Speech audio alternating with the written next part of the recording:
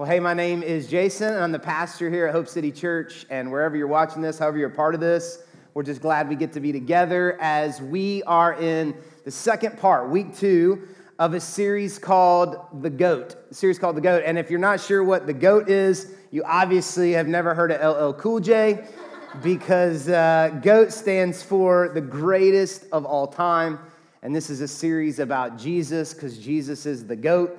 And so we are taking 12 weeks to talk about the greatest person to ever live, Jesus Christ. And, Jesus is the most important, controversial, polarizing, history-changing person to ever live. And I'm excited because as we go through these 12 weeks together of this series, it's going to lead us right to Easter.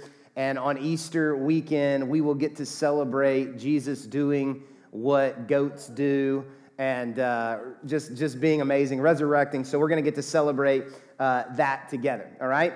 Now, last week we read that Jesus Christ is the visible image of the invisible God. What does that mean? Well, that means that if you want to know what God is like, you look at Jesus. And so all of us at some point have wondered, we've all questioned, what's God like? What does God look like? What does God act like? What is God like? And we don't know the answers to those questions just through our imagination or what somebody says. We know, and we can know some of the ways and some of the things that God is like by looking at Jesus. If you want to know what God is like, then you got to look at Jesus. And we are lucky enough and blessed enough to get to know what Jesus is like because there were 4 guys, Matthew, Mark, Luke, and John, who decided to make sure that for the rest of history, people could know who Jesus was and what Jesus was like and what God is like. And so John is one of those guys. And so we are reading his words, reading his stories about Jesus. And today we are going to read chapter 2. We're going to be in chapter 2 of this book of John. And we're going to read 2 different stories in John chapter 2 to see 2 very distinct qualities about God, about Jesus and his life. But before we read those stories, what I want to do is read you one verse. It'll be on your sermon guide, but just one verse back in chapter 1. We looked at chapter 1 last week, but I want to just go back and look at one verse. It's verse 14. And normally, I read from the New Living Translation. If you're not familiar with Bible translations, don't lose any sleep over it. But normally we read from the New Living, like NLT, and I love the NLT. But today what I want to do is I want to read from the NIV, which stands for New International Version, this one verse from John chapter 1, verse 14, and this is what it says.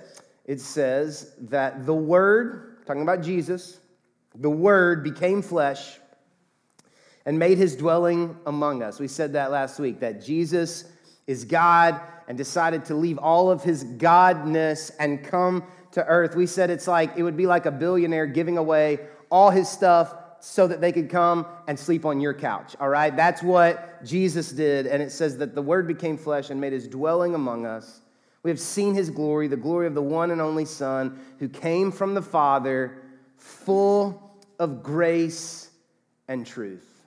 Full of grace and truth. And it's those words at the end that we're going to focus on today. Grace and truth. Everybody say grace. Grace. Everybody say truth. Truth. Grace and truth. That is what we're going to be looking at. Now, the NLT, the New Living Translation, says, full of unfailing love and faithfulness, which is true. Those are beautiful things. But the phrase grace and truth, I think, works a little better because all of us are able to associate with the words grace and truth. All of us can think of times in our life, examples in our life where we received grace. Maybe a cop let you out of a speeding ticket. That's never happened to me, but it happens to people is what I hear. Maybe a cop let you out of a ticket. Maybe a judge didn't put you in jail. Maybe a parent gave you a second chance. Whatever it is, all of us could associate at a time or think of a time when we received grace, but we can also think of a time when we had to tell the truth, or maybe we found out the truth. And so we can relate, we can associate with this idea of grace and truth. And John tells us that Jesus left being God. He came to earth, and when he showed up, he was full of both grace and truth. He was full of grace and truth. He wasn't 50% grace and 50% truth. He didn't flip a coin like, should it be grace, should it be truth? It wasn't 50-50. He was 100% grace and 100% truth. So the reason we have trouble comprehending that is because we've never met anybody like that. A sinful person can't do that. Jesus is the only one who's ever been able to be full of 100% grace and 100% truth.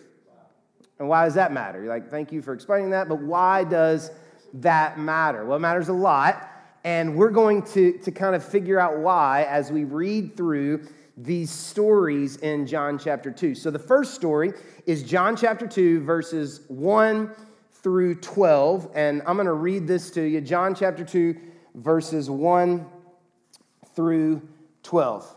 All right? This is what it says. It says, the next day there was a wedding celebration in the village of Cana in Galilee. Jesus' mother was there, and Jesus and his disciples were also invited to the celebration. The wine supply ran out during the festivities, so Jesus' mother told him, they have no more wine. Verse 4, dear woman, that's not our problem, Jesus replied. My time has not yet come. But his mother told the servants, do whatever he tells you. Evidently, she had her mind made up. Verse 6 says, standing nearby were 6 stone water jars used for Jewish ceremonial washing. Each could hold 20 to 30 gallons. These are pretty large. Verse 7, Jesus told the servants, fill the jars with water. When the jars had been filled, he said, now dip some out and take it to the master of ceremonies. So the servants followed his instructions. Verse 9, when the master of the ceremonies tasted the water that was now wine, not knowing where it had come from, though of course the servants knew, he called the bridegroom over. A host always serves the best wine first, he said. Then, when everyone has had a lot to drink, he brings out the cheap stuff, but you have kept the best until now. This miraculous sign at Cana in Galilee was the first time that Jesus revealed his glory, and his disciples believed. Everybody say believed. We said last week, 99 times that word's going to show up in these 21 chapters. It's why John wrote the book, Believe in Jesus. The disciples saw this, and they believed in him. And after the wedding, he went to Capernaum for a few days with his mother, his brothers, and his disciples. So this is the first recorded miracle that Jesus ever performed. Let that sink in for just a second. The first miraculous act that Jesus did was to provide alcohol at a party. And some of you are like, yes, I knew I was being like Jesus. I knew it. This is great. I wish they'd have told me this sooner. I can't prove it, but I'm pretty sure Jesus did it to just annoy religious people for the rest of time, you know? Just to upset my grandfather, I think is why he did this miracle. Who else but Jesus could use Jewish ceremonial washing jars to turn water to wine? This is so Jesus, right? But before you get too excited, listen, this story has absolutely nothing to do with alcohol. Jesus wasn't making a point or endorsing any stance.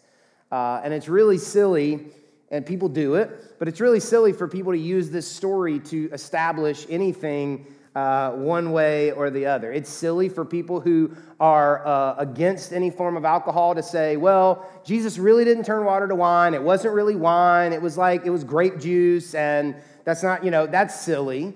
But it's also silly for people who are not opposed to alcohol to say, hey, well, I mean, Jesus turned water to wine, so I'm going to go get drunk, right? There's a country song, I heard Jesus, he drank wine, I think he'd be a friend of mine. Like, that's not a great stance either. That's not what this story is about. This story is about the grace and the power of God. Now, if you've ever planned a wedding, you know that whoever is planning this wedding feels a ton of pressure. I mean, you just feel a lot of pressure. You want to get it right. You need a great hashtag. You need, a great venue, a great dress, a great party. Imagine how you would feel if you got to the reception and found out that you ran out of food or drinks, right? For a wedding celebration in the Bible, this pressure was even more intense. This is not like we ran out of chicken fingers, right? In the Bible, there wasn't a lot going on, so a wedding ceremony and celebration was like the event of the city, of the town. And so if it went wrong, it was a humiliating, embarrassing stain on your family. It would be humiliating. And so what Jesus does here is it's no small thing, obviously. And this is not the point of the story, but as I was just reading through this, there were a couple things that jumped out at me that reminded me again of some of the things that I love about Jesus. And like I said, it's not the point, but I think it's worth mentioning. Let me just give you 3 takeaways real quick. I love that Jesus attends parties. I love that about Jesus. No one ever said it, but I always got the idea that Jesus was either too important or too spiritual or too busy to do anything like that. Growing up, I didn't meet a lot of people who loved Jesus who threw good parties. The Christian parties were the lame parties. Anybody else? It was like, hey, we're having a party, but it was always Bible study, and it never worked out. But the more you begin to read the stories of Jesus, you find out that he's not like that. That Jesus spent a lot of time at dinner parties. He spent a lot of time on boats at the lake. He loved to do that. He was always living on purpose, but that doesn't mean he was too spiritual to be likable. He wasn't so spiritual that he didn't know how to have a good time. Jesus wanted to be where the people were. And if that's where the people were, then that's where he was going to be. And so Jesus attends parties, and I love that Jesus attends parties. I don't know if you knew that about Jesus, but he attended parties. I love that Jesus is willing to save someone from shame and embarrassment. That's another thing I love about this story. He's willing to do the same thing for me and you. I don't mean that my decisions won't embarrass me sometimes, because I've made a lot of embarrassing decisions before in my life. But in this story, in this instance, Jesus performed a miracle that saved a man and his family from shame and embarrassment, and he didn't have to. He didn't have to do that. Now, to be clear, sometimes God will use embarrassment to help me realize how dumb I was and that I need to come to my senses. He'll do that too. But more times than not, he bails me out when he doesn't have to, when I don't deserve it, when I get myself into messes. Anybody ever had Jesus bail you out before? Anybody? He does that. And I love that he does that. He didn't have to do this. This was not something, on the eternal register that he had to do, but he did it. And I love that Jesus is willing to bail me out and save me from shame and embarrassment sometimes. But one more thing that I love about this story is I love that Jesus is willing to do something because he's asked to do it. Did you notice that what Jesus said when his mom Mary asked him to solve the problem? He said, "That's not my problem." In other words, Jesus was saying, I did not come from heaven. I did not stop being God to be human so that I could be a wedding planner, is what he was saying to his mom. That's a translation of what he's saying to his mom, right? There are bigger things at play here. I did not come from heaven to plan wedding receptions. But he did it. He did it. Why did he do it? Because his mom asked him to.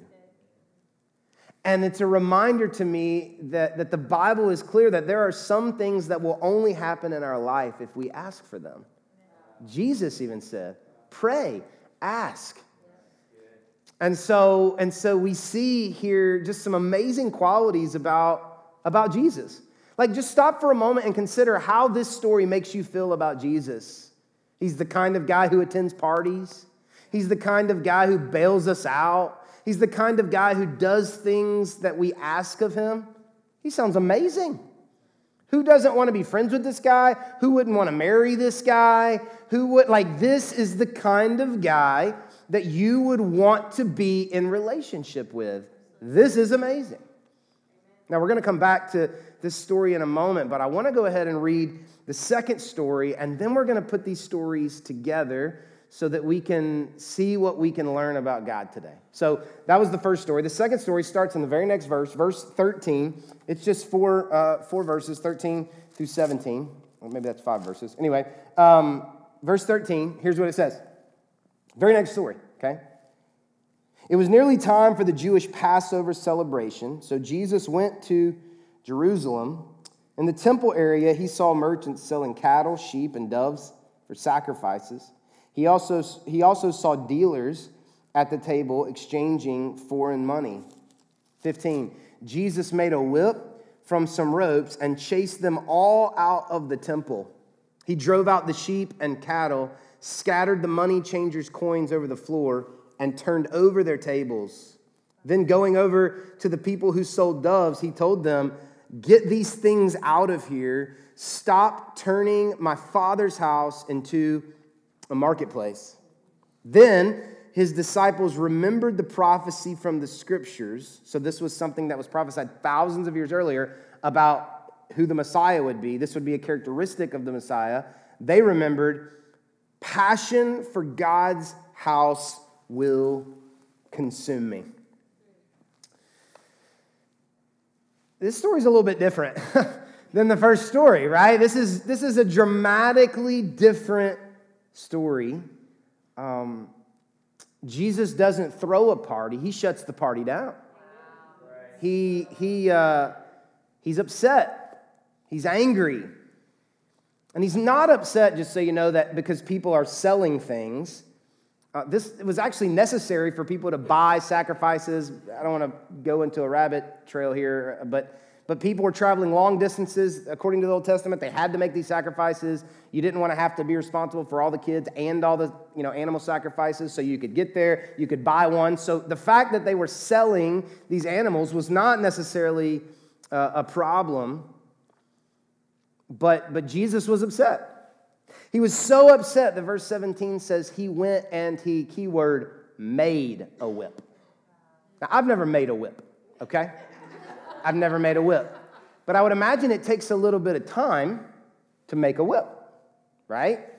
I would imagine that it takes a little bit of time. So let's just imagine for a moment. We don't know exactly how it happened, but let's just imagine for a moment. Jesus comes in. He sees the temple. He's upset about it.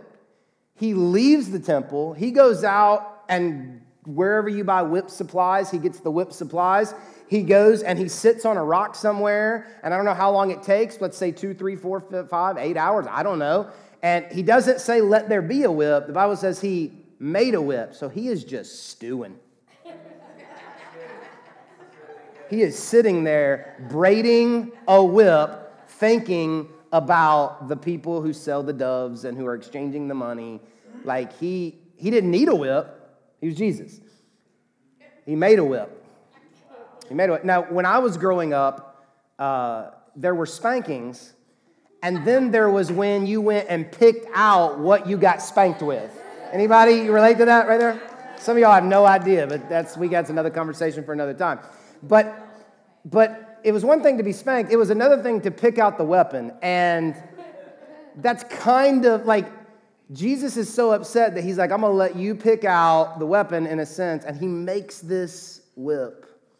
And then he takes the whip into the temple and literally whips some tail. He clears out the temple. Now, I think it's important that you know why Jesus got so upset. He was not angry because a sinner was sinning. He was not angry because a baby was crying in the service. He was not upset because a kid was on their iPad. while mom and dad were sacrificing. He was not upset because people were, not doing all the right things. He was upset because religious people were taking advantage of people. And this is a pattern all throughout Jesus' life and all throughout his ministry. Jesus was never upset at sinners for sinning. Never. You need to know that. Jesus was never upset for sinners who were sinning. He was always upset with religious people using religion to take advantage of people. Jesus didn't make a whip for the woman caught in adultery. He didn't make a whip for the woman who had been married 5 times and was living with guy 6. He didn't make a whip for Zacchaeus. He didn't make a whip for Mary the prostitute. Jesus did not stew over sinners sinning. He was angry because people were using worship as a disguise to get what they really wanted, which was money. And so he was angry, and it was a righteous anger, and it's not anger like we get angry because somebody cuts us off in traffic. It's anger like, because I love my wife, if somebody was trying to hurt her, it would make me angry type, a defense type of anger. And Jesus, even on a whole nother level, because we know he never sinned, this wasn't like an anger punch a wall, sinful type of anger. This was a righteous anger that says, I love these people so much I can't watch them be taken advantage of. Right? So this is what's happening. Jesus sees this happening. He makes a whip, and then he goes and he whips people. Now remember what we said at the beginning, that Jesus shows us what God is like. Right? That's what we're doing over these weeks together. We are finding out what God is like based on what Jesus did. And so we know that Jesus shows us what God is like. So if we put these 2 stories together, we see 2 distinct characteristics of God. He makes wine and whips. Jesus makes wine and whips. Now, here's what I mean. I love these 2 stories. I love that they're back to back. And I love it because as soon as we think we can fit God into a box, he shakes it up on us, right? Look at it like this. In the first story, Jesus is likable, he's fun and helpful. And if you only read John 2, 1 through 12, Jesus appears to be the kind of guy who will, go to keg parties with you and hang out with you and provide the alcohol and be the DD. And that's what you think of when you read John 2, 1 through 12. And if that's all you read, that would be all that you would think that he is. In the second story, Jesus is angry and violent and kicks people out of the church. And if you only read John 2, 13 through 17, Jesus appears to be a tyrant who makes whips and turns over tables and beats people up. The truth is, both things are true. He is fun and he has standards. He bails us out and sometimes he kicks us out. He does what we ask, and other times he refuses to budge. He is full of grace and truth. You see that? So in my experience, people are typically more comfortable with one version or the other, right? Depending on how you were raised or your life experiences, you typically think of Jesus as a tyrant, someone who's angry, someone who's waiting to catch you, someone who sets traps trying to get you to step into them, someone who punishes you, someone who can't wait to send you to hell. Like if you don't mess up, maybe you'll get into heaven, but it's going to be really hard and he's going to make sure it's hard. He's a tyrant. He's angry.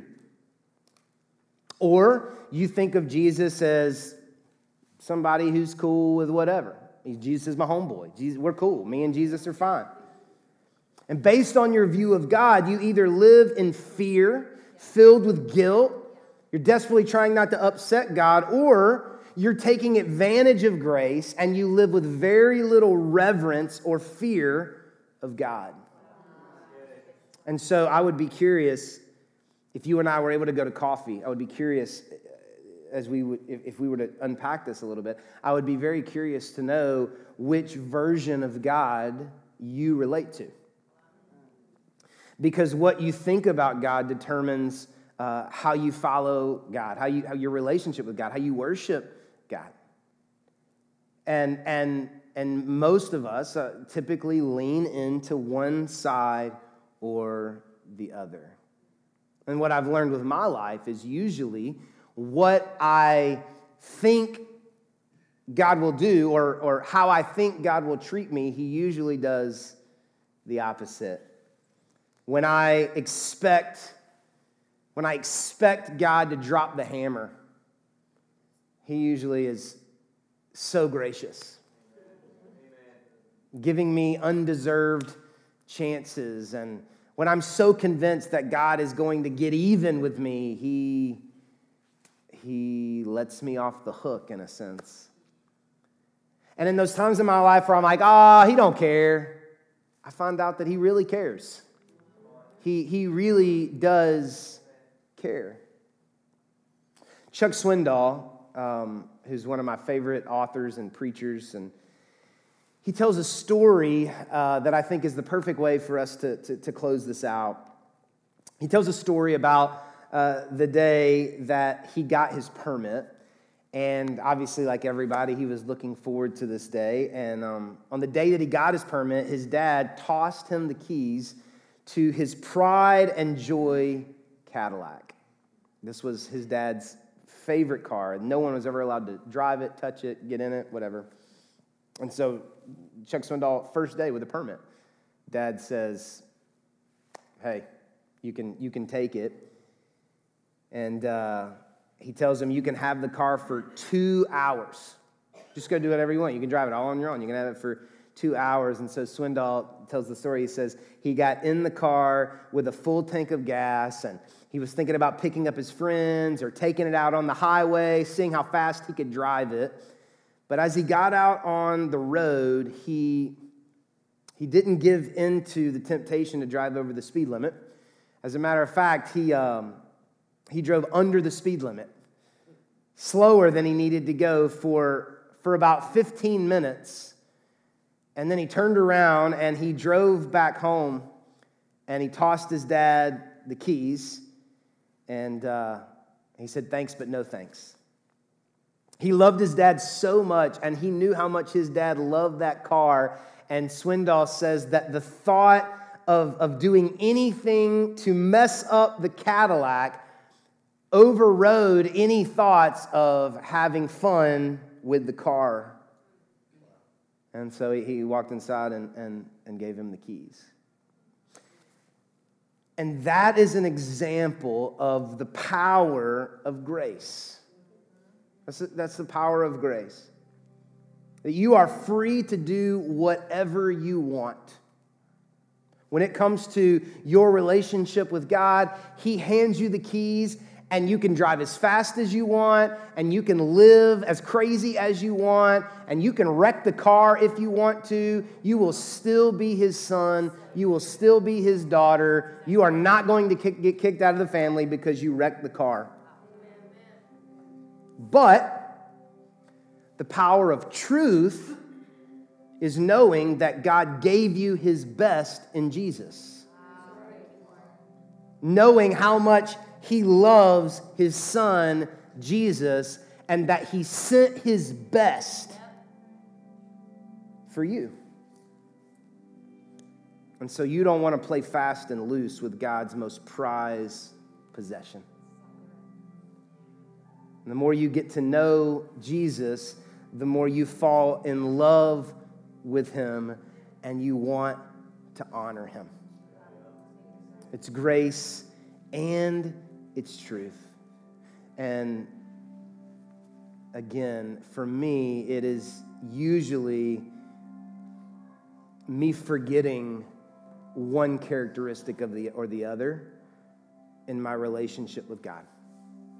When I start believing that Jesus is angry with me, I forget, or I have forgotten his graceful, playful side.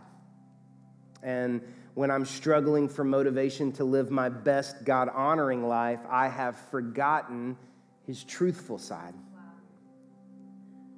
And I love that I serve a God who makes wine and he makes whips, because I am learning that I need both of them. And he provides both of them for me. Let's pray.